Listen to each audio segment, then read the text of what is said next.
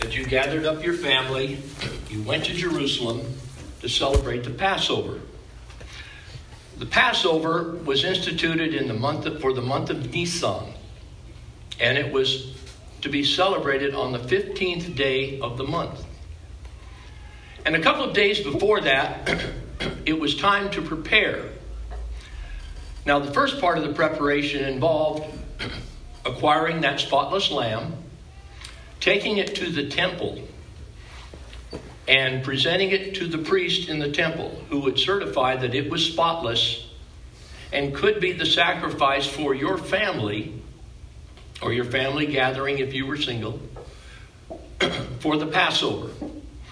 Usually they started doing this about the 12th or the 13th of Nisan. Then, the evening of the 14th, the day of preparation, the lamb would be slain, it would be cleaned, the food would be prepared. The family would gather, they would close the door, and all would stay in the house during the evening and the next day of the Passover.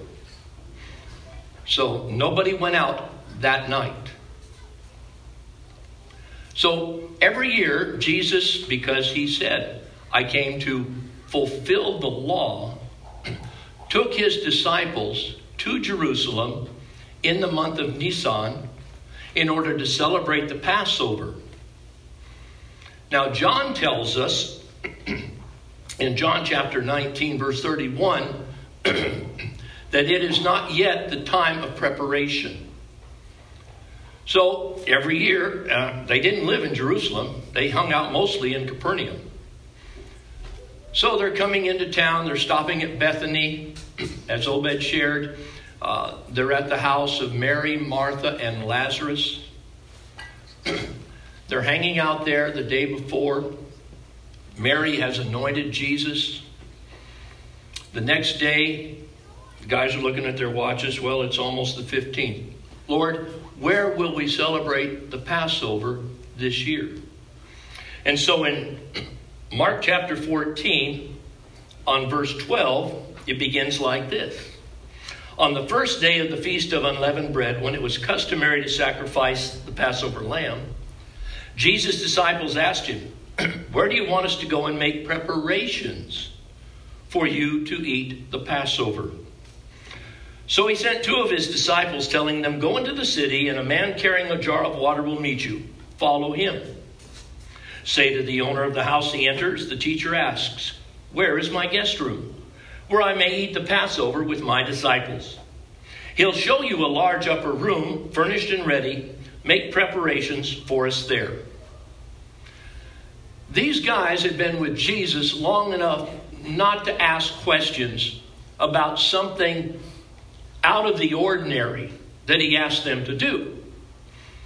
When they were confronted with the need to pay taxes to enter the city of Capernaum one time, they had no money available. And Jesus told Peter, well, go down to the sea, throw your net into the ocean, you'll draw out a fish, reach into the fish, pull out a denarii and pay our tax. Okay, Lord. And he went and did it. And lo and behold, the fish he caught had the denarii in it. And they paid the tax and went into the city. So they'd already learned no matter what Jesus said to do, they would do it without question. And so two disciples, you can picture this, can't you? Go into Jerusalem and they're walking around. And maybe most of the people that are carrying water jugs are carrying them like this, or if it's a woman, maybe it's on her head, and it would be unusual perhaps to find a man with a water jug on his head. And lo and behold, there he is, Peter. Okay, and they go over to him and they ask him the question that Jesus told them to ask. Say to him, where is my guest room, where I may eat the Passover with my disciples? And they went up and asked him. And he said, follow me. And they followed him. He showed them where the guest room was. Maybe one of the disciples stayed there and started to clean it up a little bit. And the other went back and got Jesus and the band and brought them to the upper room. Now, they have not yet, because it is not the day, it is not the time, to lock themselves in the room and celebrate the Passover. Because the rules of the Passover, one more time, where you presented the lamb, you slayed the lamb, you stayed in the house all overnight. I cannot imagine that the Pharisees and the Sadducees, the keepers of the law, would violate the Passover and try Jesus on the night of the Passover. They're going to get that out of the way before it's Passover time. Before we have to celebrate. I know I'm getting a little ahead of the story, and we'll pick it up there next week. But this is just a reminder that they're going to keep the law, and Jesus is going to keep the law. So this is not the day of Passover. It's preparation time, getting the room ready. It was required that there be no leaven in the room. They had to sweep the room clean, make sure there was no yeast there, because that would violate one of the rules of the Passover about having leaven, because it's the feast of unleavened bread. So, the preparations are being made. It says in verse 16, the disciples left, went into the city, found things just as Jesus had told them, and they prepared for the Passover. When evening came, Jesus arrived with the 12. He'd been ministering in the city, obviously. Now it's time to have dinner. And they get there to have dinner. Regular old dinner meal. And we call it the Lord's Supper, appropriately, because that's what it was. It was the last meal that Jesus would celebrate, would enjoy with his disciples together in one place. So they arrived there, and while they were reclining, verse 18 says, while they were reclining at the table and eating, he said, I tell you the truth, one of you will betray me, one who is eating with me. And we all know that that was Judas. Judas had the best pastor in the world. Judas had the best Bible study teacher, Sunday school teacher in the world. Jesus himself. And yet he would be the one to betray his Lord. Verse 19 says, of course their reaction is they were saddened. And one by one said, surely not I. They didn't know their own hearts enough to know, would it be me? And Judas knew his heart well enough to know it was him. And in verse 20, Jesus says, it is one of the 12, he replied, one who dips bread into the bowl with me. Now, I'm not sure if there were more than 12 there or not. If you've studied Acts chapter 1, you might remember that after Judas committed suicide and was out of the group, there were only 11, and they held an election to see which one of 2 men would fill the spot that Judas had so that they would be a complete group of 12 again. And one of the requirements of that was that it is somebody who had been with Jesus the whole time. So while there were 12 close disciples, apostles of Jesus, there were other groupies that hung around because they wanted to be there. They weren't part of the 3 closest inner circle.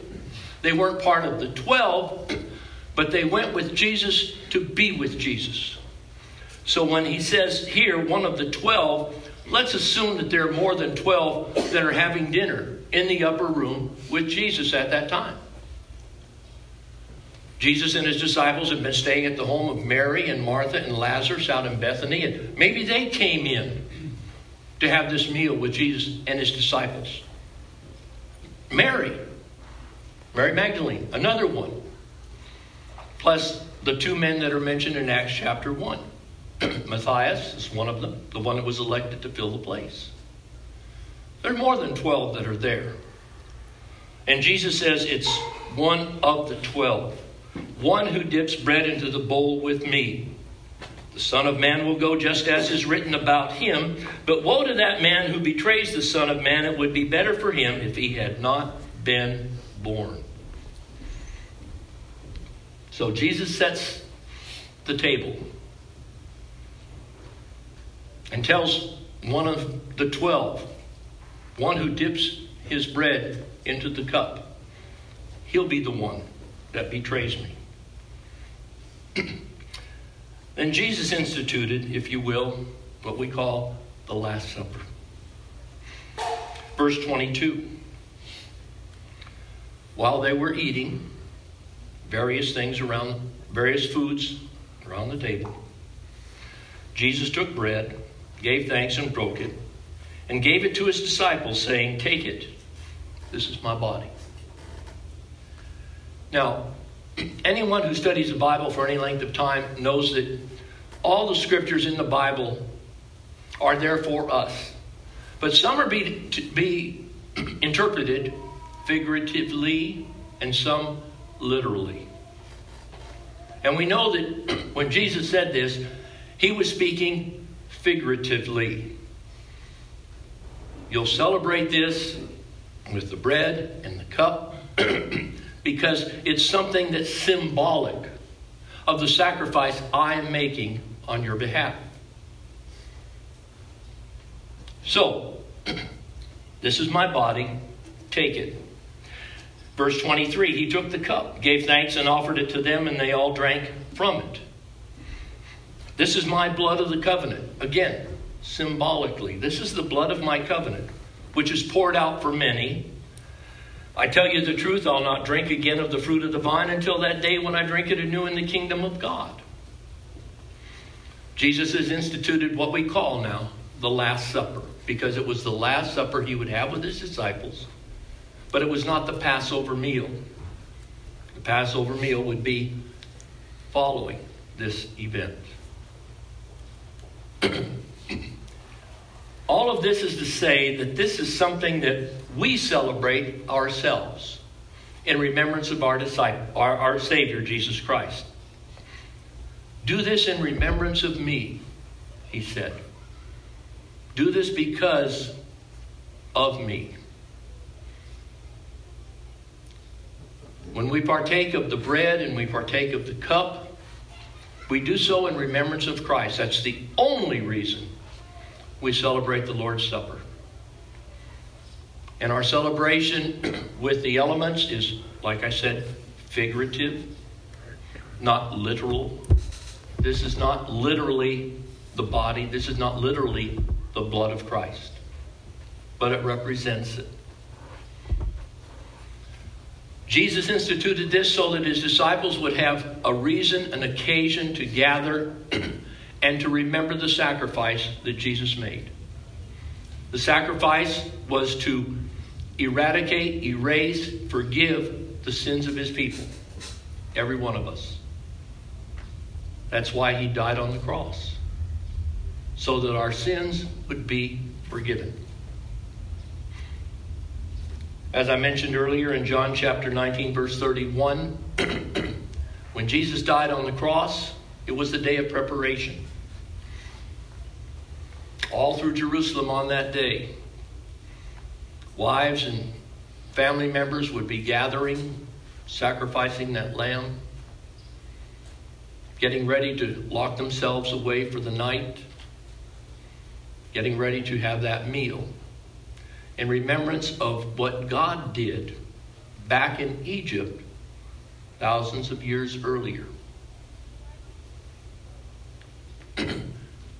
The first Passover was done so that God could forgive his people and let them go, let them be free. Jesus' sacrifice is the same thing. The death of the lamb and the sprinkling of the blood and the passing that night of the death angel was so that Egypt would say, "Be gone, you're out." God would free his people from the enslavement of Egypt for over 400 years. Christ's death on the cross accomplishes the same thing. It frees his people, you and me, from the sin in our lives so that God could declare us righteous before him and accept us into heaven when that day comes. Now, in Exodus, it was the literal blood that saved the family, the nation of Israel, in their homes that night. For us today, it is the figurative rather. It is the figurative saving that we experience. In a few minutes, we're going to share the Lord's Supper together. We have our elements over here on the table. You're going to have the opportunity to examine yourself, as Paul said to do in 1 Corinthians chapter 11. To examine yourself. Confess your sin to the Lord. Let him forgive you. So that you will participate in the Lord's Supper in a manner that is worthy, to quote Paul. We do it freely. Nobody's going to pass the elements. As you prepare yourself and feel prepared, then we ask you to come up, take, dip, eat, return to your seat. It's a holy moment, really, because we're doing it in remembrance of our Lord and Savior, Jesus Christ. Acknowledging that his death on the cross, his shed blood, has cleansed us from sin. We do it to remember him and to say, thank you, Lord, for however many years we've been in service as believers in Christ, to say, thank you, Lord, for what you did in my life to save me and to give me that new life in Christ. Pray with me. Our gracious Heavenly Father, we come to you today acknowledging our lives, the sin in our lives. Some are sins of commission, things that we've done. Some are sins of omission, things that we have not done, that we know we should do as followers and believers of you and you alone. We come, Heavenly Father, to take a piece of bread, representation of the body of Christ which hung on the cross. The body of Christ which suffered greatly at the whip, that suffered the nails,